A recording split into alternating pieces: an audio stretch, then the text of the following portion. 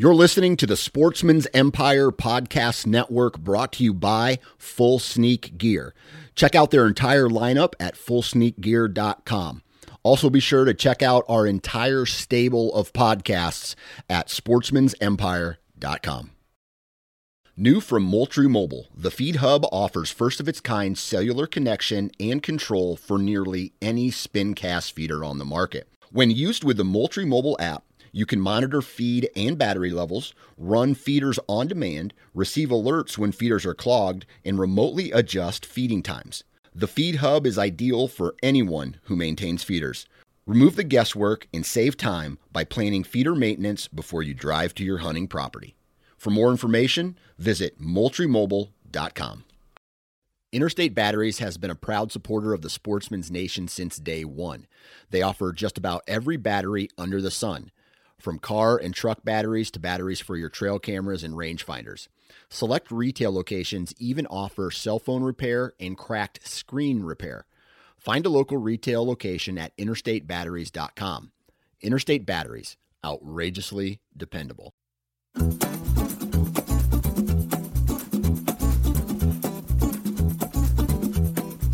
What's up, everybody? Welcome to the first episode of the rebranded Iowa-themed podcast, the Iowa Hunt and Fish podcast. And for those of you who may be a little confused, we had a partnership with the Iowa Sportsman magazine that is no longer happening. So I rebranded this podcast under a new name, but the same great information, right? And really, that's it. I'm still going to be the host. It's still going to be Iowa focused, and we're still going to be talking with a lot of cool people from around the state of Iowa who are passionate about the outdoors, passionate about hunting and fishing. And one thing that I'm really excited about is today's episode. We're going to be talking with a guy from Southeast Iowa. His name is Mike Crable. And I've never had a conversation with someone who is so passionate about mushrooms. I'm the kind of guy who I love hunting, right? I could talk to you about bow hunting and whitetails for hours and hours and hours. This guy, and I feel we just scratched the surface, so to speak, in this conversation, but Mike is a mushroom enthusiast. Not only does he love foraging for mushrooms, he loves foraging for a whole bunch of different species of food that you can find in the woods, plants and roots and mushrooms. But that's beside the point. Today's main focus is morel mushrooms. We talk about some other mushrooms, but for the most part, we're talking about morel mushrooms. Those are the most popular this time of year. And I myself am looking to getting out and putting my head down and looking for morels. I found, this year, what have I found? I found 5 grays, and I found 5 yellow oysters, and I've already fried those up, and they are delicious eating, by the way.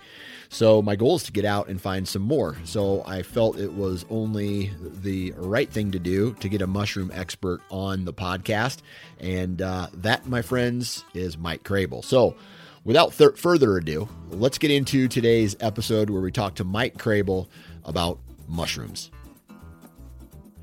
3, 2, 1. All right, on the phone with me today, Mr. Mike Crable. Mike, how we doing, man?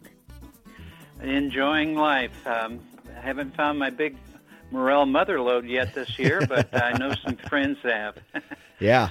So well, they're out there. Right, and this was kind of a weird spring. I felt it was just cold and cold and cold, and then it got got real warm for a couple days, and then it kind of got cold or cool again.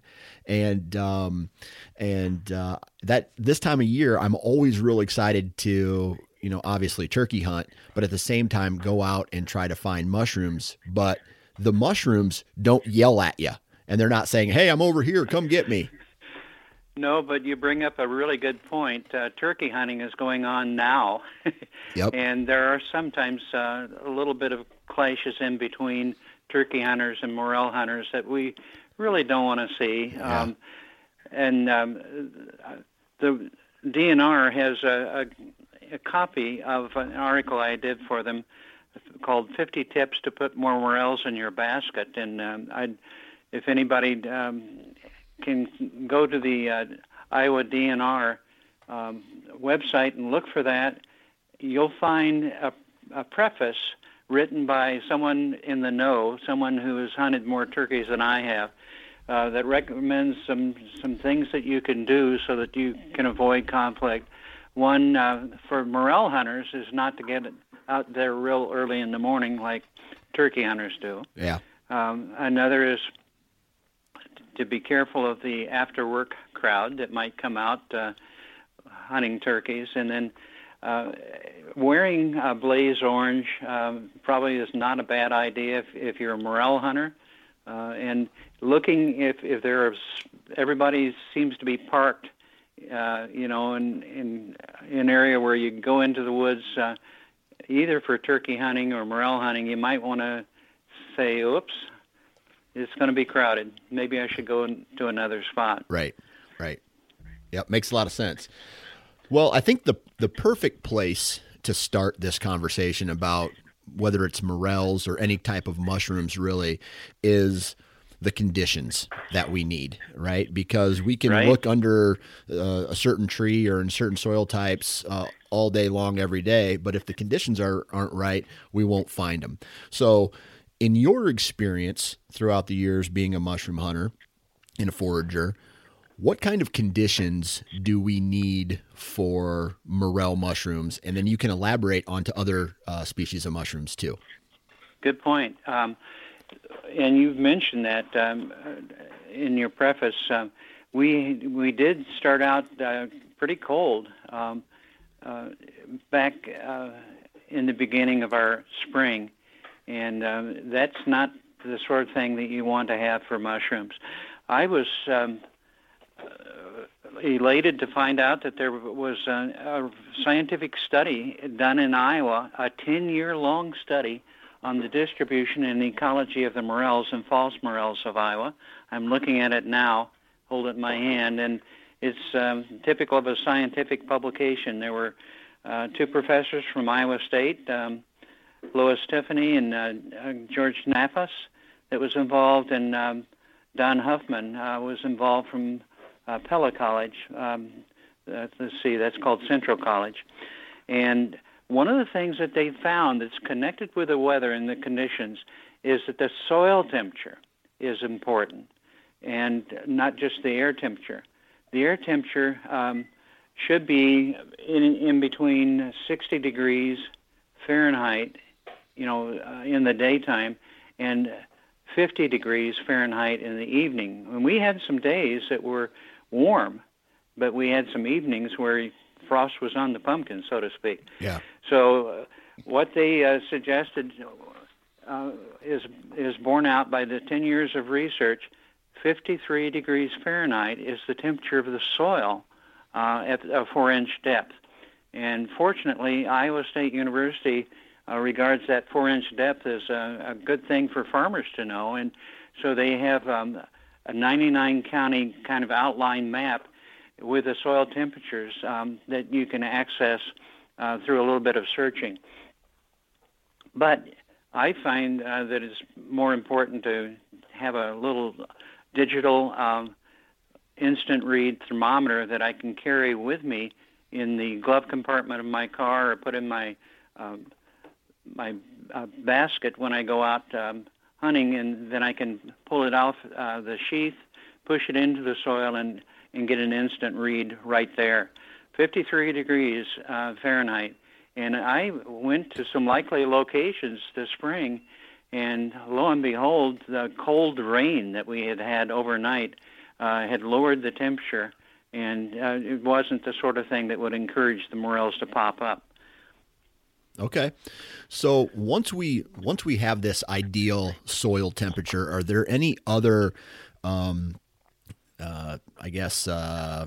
things that come into play, like rain, right? If the soil is 53 degrees, but it's real dry, absolutely. Yeah. I think as people that have been out hunting morels before, we're always grateful when there's a rain that comes along, if the soil is dry. dry soil results in mushrooms that are no bigger than your little finger, and they feel kind of like styrofoam if you actually feel them. They're not very flexible. So, yes, rain. I had a friend that had company coming to go over his acres in annual mushroom kind of thing, and he and his family have been out checking it ahead of time so they'd know where to find the morels. And they found an assortment of morels, but they were not all kind of uniform and looking really good. Some of them were small and gray to white, and some of them were bigger, but most of them were still kind of small. And they said, we've got to have some more rain. Let's pray for some rain before the company comes on our weekend. And they did get rain. They got about an inch of rain. I haven't talked with them since then, but that's a big part of what we need to have. We need to have the warm daytime temperatures, warm evening temperatures that are in the 50s at the lowest, and then we need to have that extra moisture that seems to bring them upwards. Okay. So with that said, are there any type of worst case scenarios where we don't get that into, maybe we don't get those kind of temperatures if it's a cool spring into the, let's just say, the late May, early June timeframe where the evening temperatures aren't around 50 degrees? Does that just stop mushroom production, or will they eventually come up? It slows it down, or if we have a blast of really hot weather and then it gets freezing cold again. That kind of false scenario just doesn't work for morels for a very consistent and nice season. One of the problems that we've got with our rainfall in the spring of the year is its spottiness. Yeah. It might be raining inches in one place. Let's say Mount Pleasant, as a person comes down from northern Iowa, and then if they go on down another 15 miles or so, there's no rain. Yeah. And I found that myself when hunting near us in Missouri. Northeastern Missouri was getting the rainfall that was really necessary for a great crop of morels. We weren't. And so the morels people were finding 60 pounds of morels and, just bragging about them when they went into a nearby gas station. And I found out about that, of course. I didn't find out where they were finding them, but I did learn that people were saying, yes, the morel season is here. Yeah. And morels actually are kind of like the birds. They come north with the spring. They come back, they return. And I have friends out in Indiana that are well known for their mushroom hunting. And what they do is they have 700 different sites that they have found major mother loads of mushrooms, ranging from North Carolina through Tennessee, up into Missouri, and then ending in Iowa. By the time they reach Iowa in their little travel trailer or camper, they have 200 pounds on the average every single year. Dang. So it's being willing to study maps. There are places on the web that you can go, and you can find out how many morels are being found, and as the season progresses. Yeah. I took a look at the map yesterday, and it shows them all the way from Texas all the way up into Canada now. So they are being found in Iowa, and if you seem to run out, if you're in the southern part at the end of the season typically ranges anywhere from a month and a half up to 2 months. If your season is running out, you just hunt further north in Iowa. We've been up to northeastern Iowa when we were all exhausted down in this part, and there have been people from Cedar Rapids and Waterloo area that have come down to hunt here. They found morels here, And then later on in the season, our Prairie States Mushroom Club that I'm a member of got together and held forays further north, and we found them up there. This happens to be a really, really fine year for morel hunting if the rain in your area has been okay and if the temperatures are warming up. Yeah. One of the best indicator species. People talk about different kinds of things like trilliums and violets and oh gosh, I'm trying to think of the name of the bush flower that starts with an L. Lilac? Lilac, yes. Yeah. When the lilacs are still kind of budded and ready to burst open, that's a great indication. Okay. But I find the most consistent message is available in a very widespread wildflower that we don't think of a wildflower, we think of it as a weed, and that's dandelion. Okay. When the dandelions first come in, the morels are starting to come in. When the dandelions are at their peak, the morel season seems to be at its peak. Okay. And so if I see a lot of yellow out there, I know I shouldn't be spending my time indoors. Yeah. Well, if my front yard is any indicator of dandelions being that indicator, well, then the mushrooms should be on and popping right now. Yes, So, that's probably true, and I hope that you are able to continue hunting for a couple more weeks at least. And if you can get some rain to help things along, by all means, take the time and get out there. Yeah. So let me ask you this: once we have those conditions, I've heard different stories, and I'd like to hear what you have to say about it. That is a mushroom a fast-growing organism? Like, if the conditions hit, it's growing overnight, or does it take a couple days for it to reach its full size? Various experiences with that, and my experience is that they can seemingly pop up overnight. I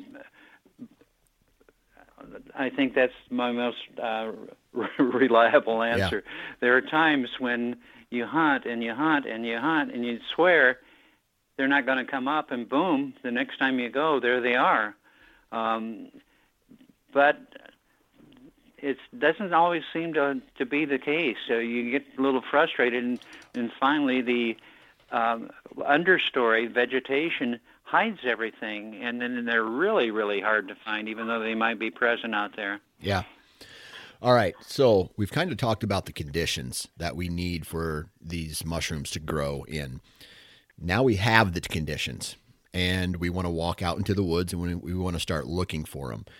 I've heard 1,000 different wives' tales about where a guy or gal needs to go to look for mushrooms. Yeah. With your experience, where do mushrooms grow most favorably? Think of the streams in Iowa.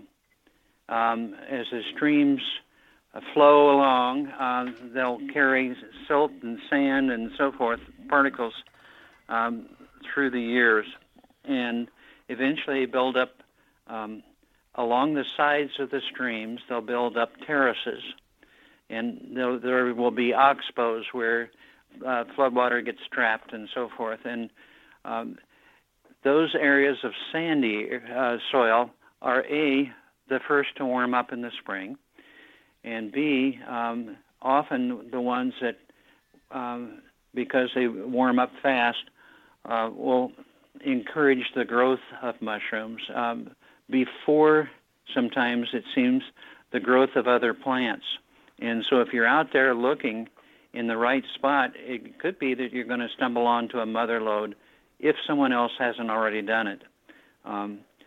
We had that happen a few years ago where, after I asked at this gas station, and the person reportedly had found 60 pounds. I asked further down towards Missouri and across the river in Quincy, Illinois, and the people had been out in a motorboat and had gone over to some of the islands, sandy, but along the stream, and with a terrace area. So they were up above where it normally would flood, and they were finding 80 pounds.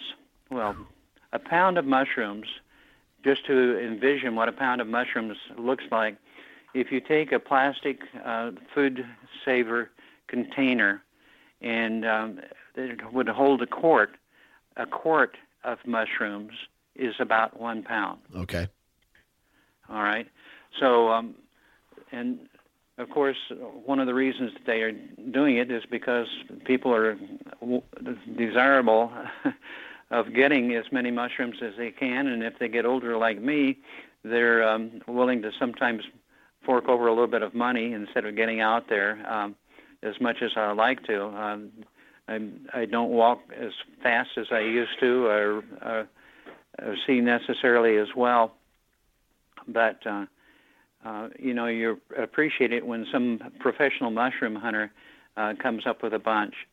I find even then that they will also start getting up over the hills of the hardwoods. For instance, oak is number 2 in Iowa as far as the tree that is most often found to have morel mushrooms. The number 1, of course, would be the elms. And when Dutch elm disease came into Iowa in 1956 from Illinois over to Crandon Paper Mills in Fort Madison, and it started spreading, it spread pretty fast. And it wasn't long before about 95% of the elms, at least the urban elms, seem to have been affected by Dutch elm disease. And like me, going out, if you recognize elms, and especially elms that have gotten Dutch elm disease, limbs might die one side of the tree, and then later on the next year, the whole tree dies.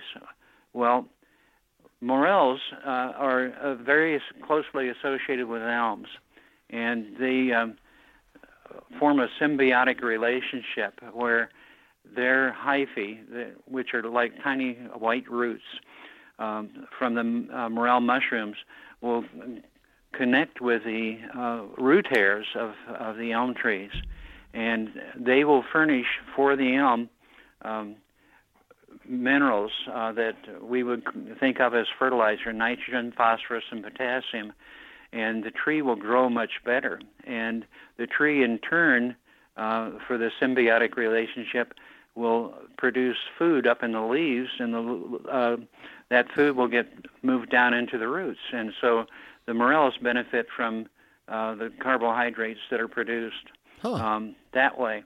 And both actually increase the ability of the tree and the morels to absorb water. So they're helping each other that way. Now, when the tree begins to die, somehow the morels can sense that this is being shut off, and they decide, well, excuse me for giving them brains, but somehow they know, and they send up a little sclerotia, which is a little spot of hyphae where the mycelium comes together, and it starts creating a morel mushroom that will pop up through the soil. As the morels then pop up, the spores get spread by wind, by animals, by humans that are out searching for morels, and you tend to get the morels migrating in a sense to a different location. And so they might start up at the top of a hill and move down to the bottom of the hill. And particularly, we know that water flows downhill, and so if you're not finding them at the top of the ridge or the top of the hill where you're hunting, go down to the bottom of the hill and take a look where the water might come out. So those are places to look. When to look is pretty important, and we talked about indicator species, weather in soils and trees. When everything is is just right. Dead elms are often the morel magnets, and because all 99 of Iowa's counties got hit in the 1950s, which killed, as I said, about 95% of the urban trees. The remaining elms will produce a prodigious amount of elm seeds that are wind-borne, and help spread it. Yeah. So your best luck is going to be finding these dying elms. They're still dying, or has died within the last year. If the bark is all off the tree, you're not going to find morels there. Okay. But if the bark is still tight and starting to loosen, you may definitely find morels. Right. So it's not just elms. It's other plants that grow in the area. It could be under silver maple. It could be under sycamore trees. It could be under black cherry. Black cherry seems to be a good tree for it. Old apple orchards, where the apples are slowly having a hard time anymore, tend to be great spots for morels to find and take off. Also ash. We've got lots of kinds of ashes in Iowa. They're trees that have opposite limbs, opposite branching, and compound leaves. And with the ash borer problem that's spreading around the state now and starting to affect ashes, you may see an increase, particularly around some of the bigger ashes of morels being found. Black locust is another one that I found that is going into black locust groves. You got to watch out for the young trees with the thorns on them, but they're also good. I've even found morels in white pine plantations that were planted in Iowa back during the Civilian Conservation Corps back in the 1930s, and some of those trees will have them as well as other mushrooms. Yeah. So those are good places to look. I don't hold with taking a hiking stick and chopping down mayaples in a search for morels. I think that's horrible. It just destroys the mayaples. It looks terrible, and it's not a good thing. I think if you're really curious that there might be some morels under some of the mayaples, then use your hiking stick to gently push it one direction or another and give you a little bit of a look. Yeah. But yeah. So, we can walk into the timber, and then we have some big open, let's just call it open timber, where there's a good canopy above us, but it's easy to walk through. And then we have like maybe an old, maybe 25, 30 years ago, it used to be a cattle pasture, but now it's all grown up. There's some immature trees. There's a lot of thickness closer to the ground. Would any of those two places, would you focus on one over the other? I would look in open woods rather than places that have been overgrown by brush that often happens in old pastures. Where you get brush coming up, typically, let's say some of the multiflora rose that I was wrongly encouraged to plant years ago, right. Or some of the autumn olive that I was wrongly encouraged by DNR and by what was at that time called the Iowa Department of Conservation.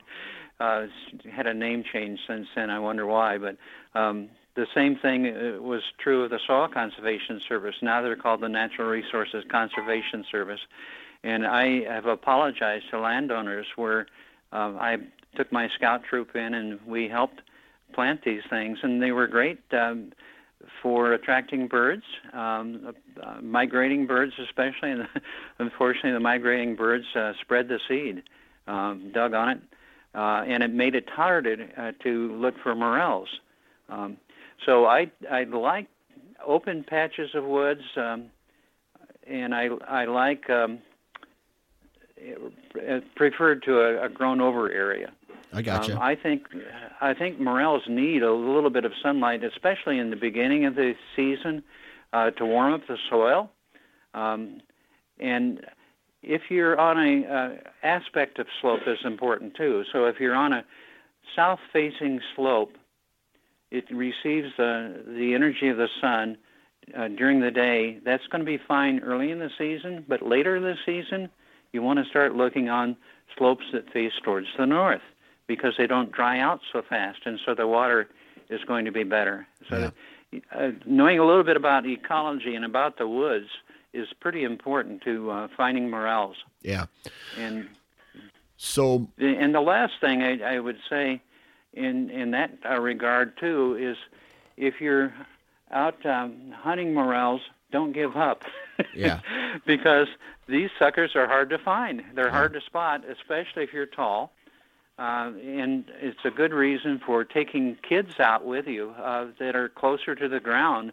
They can see the little morels that are standing up above the ground, whereas if you're up at 6 foot or 6'1" and looking down, they're going to disappear into the leaves that are decaying from last year, and they're going to be hard to spot.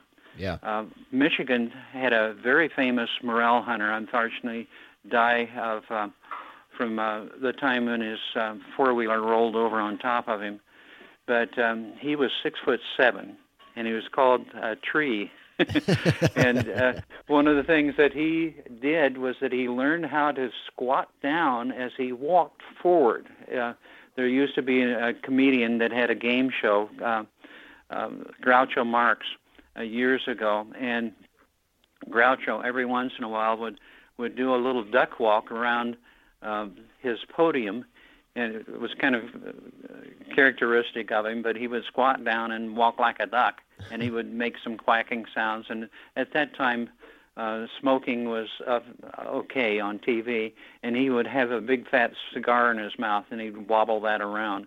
I remember how distinctive that looked. But the idea is to make yourself lower so your perspective changes and so that you're able to see those mushrooms sticking up. Yeah. Yeah. And Larry Alonic also said, don't look down by your feet, look 10 to 20 feet away. And there was another person that came up with the idea of using what's called foveal vision, F-O-V-E-A-L. Foveal vision is vision where both eyes are viewing, like straight ahead. If you've gone in for a driver's test, they'll ask you to, can you see this on the outskirts of your eye, your peripheral vision?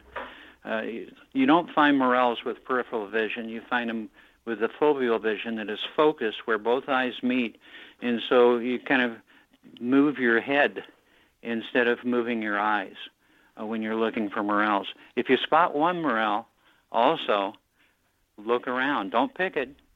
Don't pick it yet. Look around, because where you see one, there's going to be more. Yeah. I've rarely ever found them just alone by themselves. Especially you wait a little bit and look.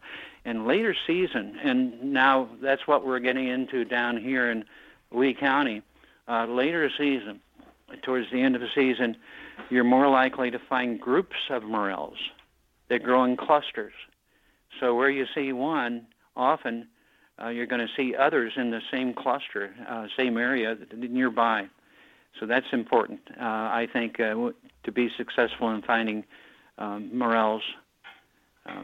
A person can get, ready for the season by printing out pictures of morels from the internet. You could go to Google search images, for instance, and pick some morel mushrooms that are nice pictures, print them out, put them on your refrigerator. So every time you open that refrigerator door, you're looking at morels. And it becomes imprinted on your mind. So when you're out there looking, and you're not really paying attention, but all of a sudden something registers in your brain, morel.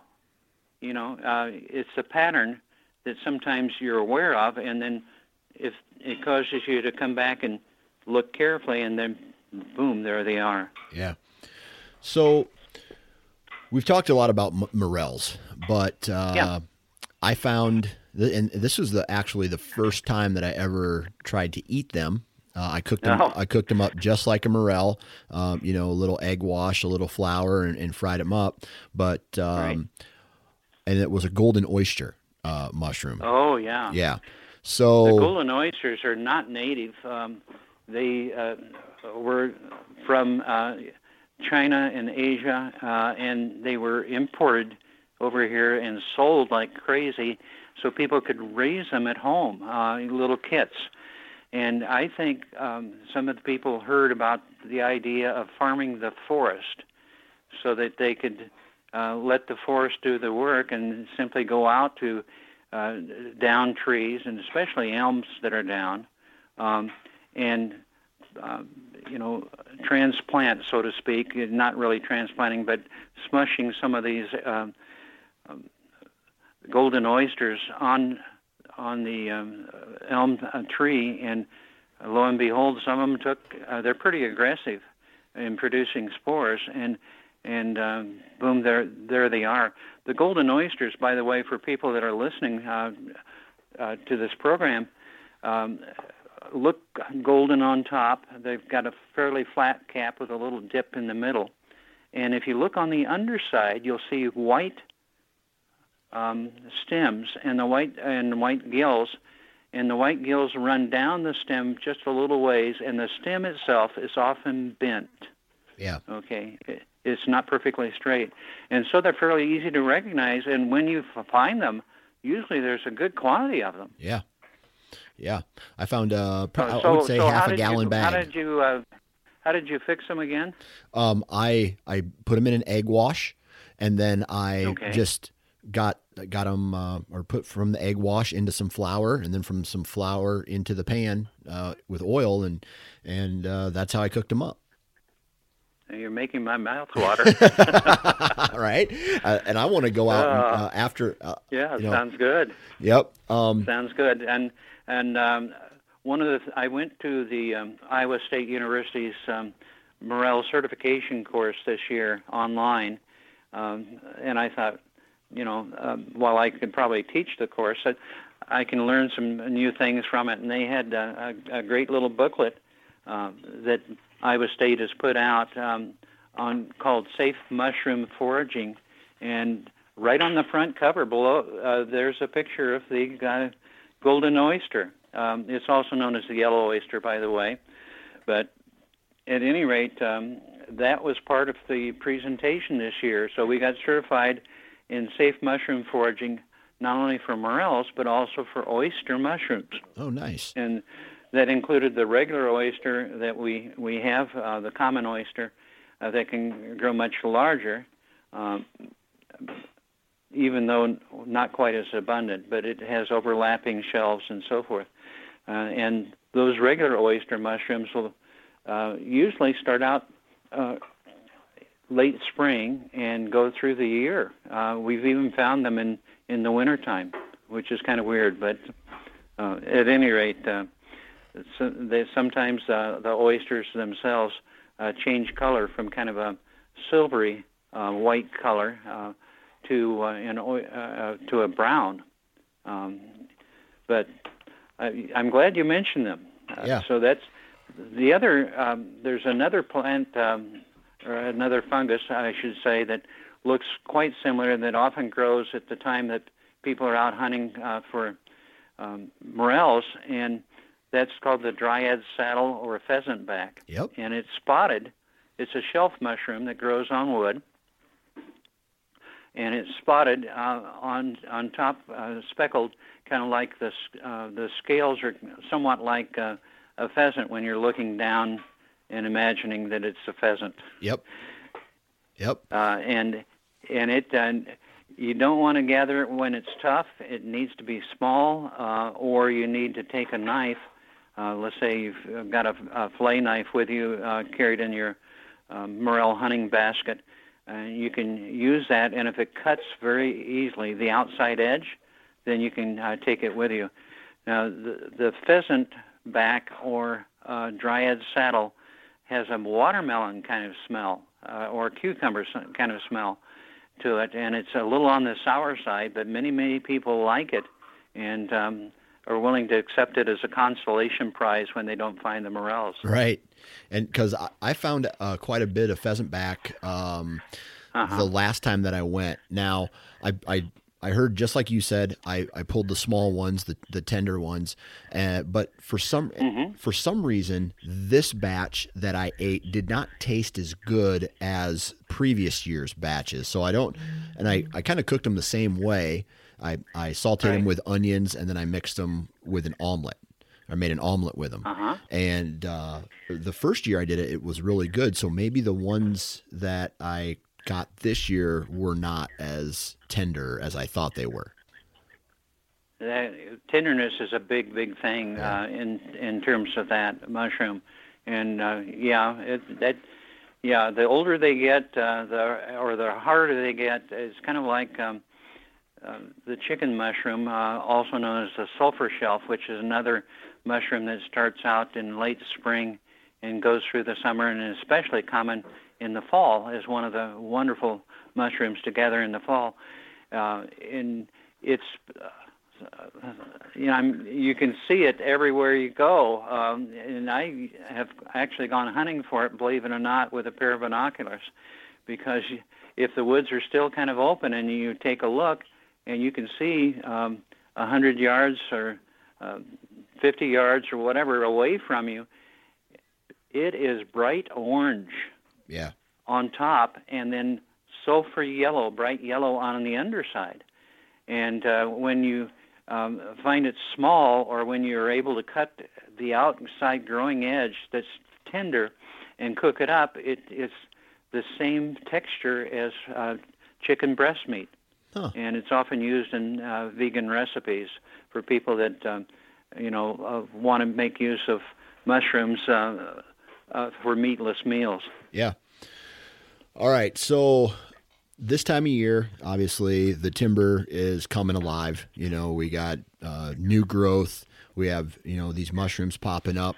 Are there any other species of mushrooms that we might want to look for, or any other plants or any other foraging opportunities for someone wanting to go out and try? There are, and one of them is called the wine-cap stropharia. It typically comes up on areas that are more urban. You might find it on wood chips, for instance, if there's a path in a park or in a landscape garden. You might see them there where you've got compost growing. And besides the wine cap, let's see, some of the inky caps can come up too. You've got to know what you're doing with the inky caps. There is one type of inky cap that can be kind of embarrassing when a person consumes alcohol with it. The other inky caps don't seem to have that problem. So that was Coprinus atramentarius, and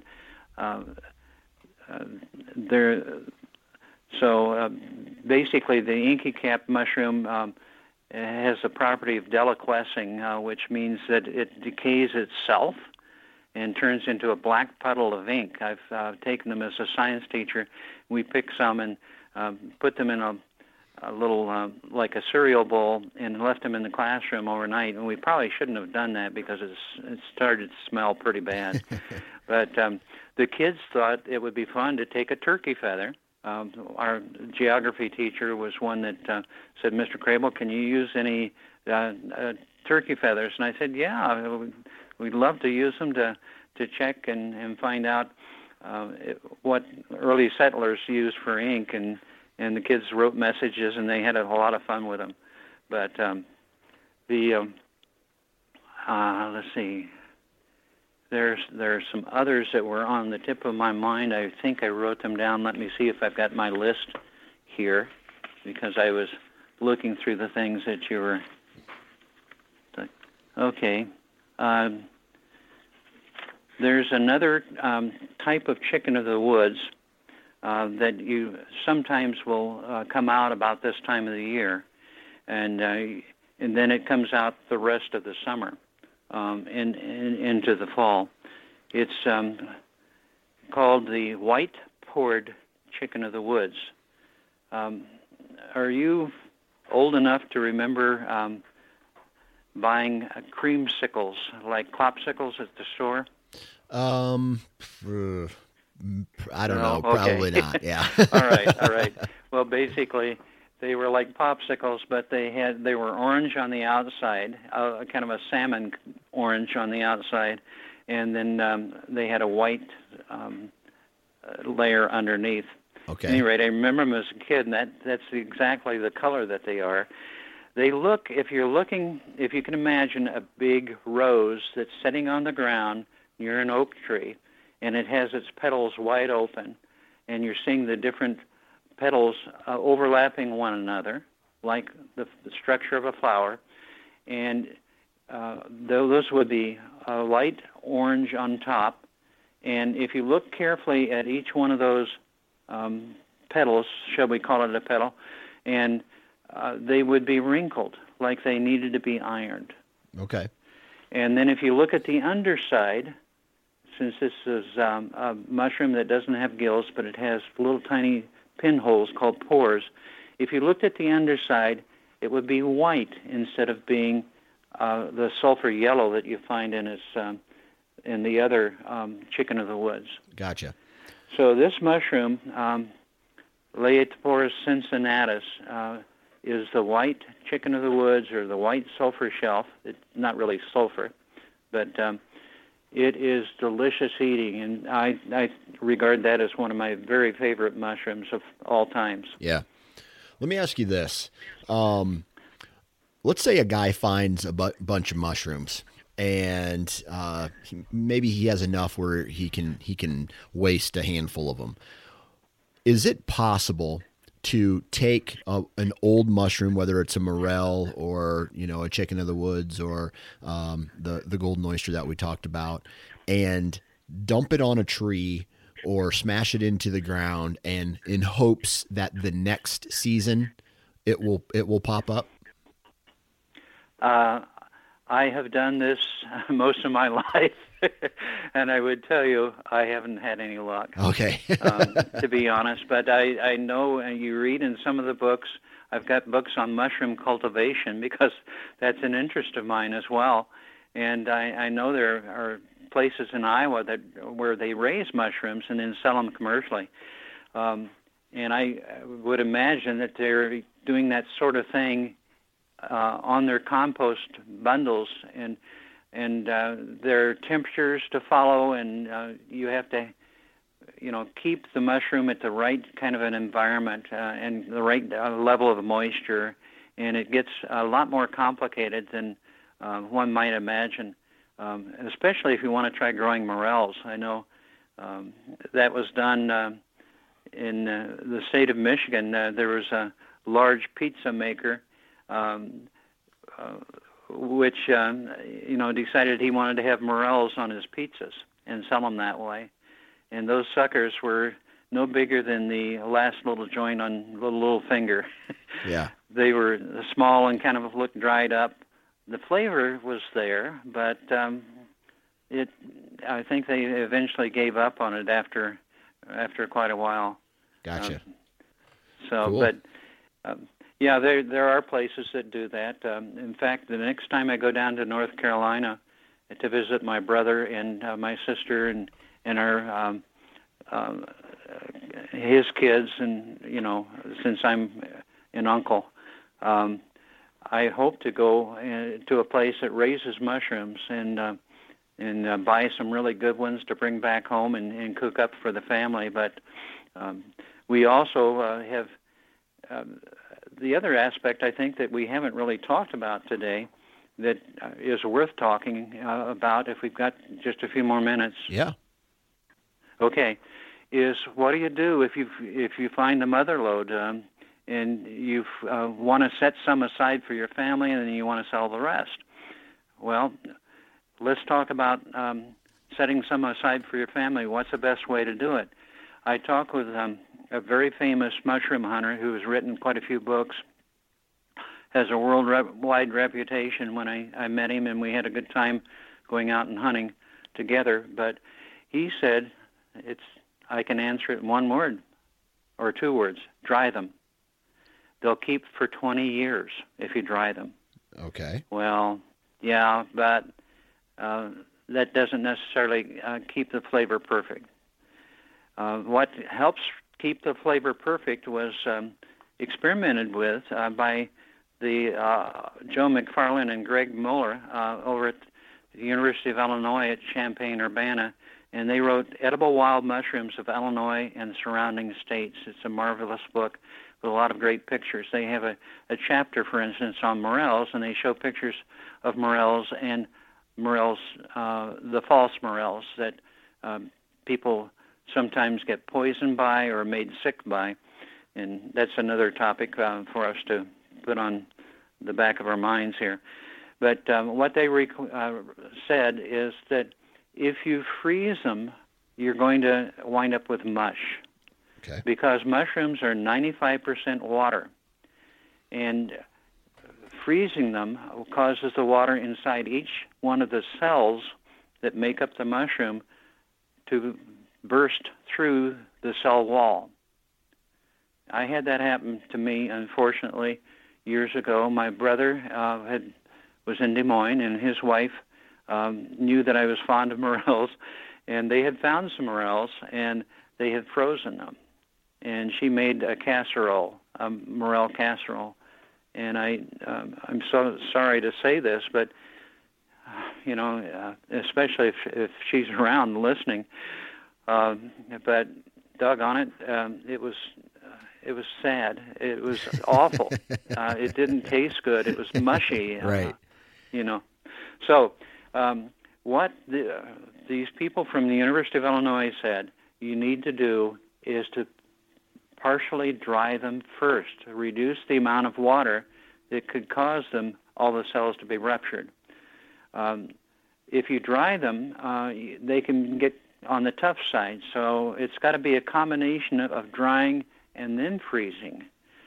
Another woman that I talked with has said that what she had done is that her mother had gathered them up and she breaded them and she cooked them part way, but not all the way. And that kept the flavor concentrated. Then she froze them again in a vacuum sealer or multiple plastic bags, and then store them.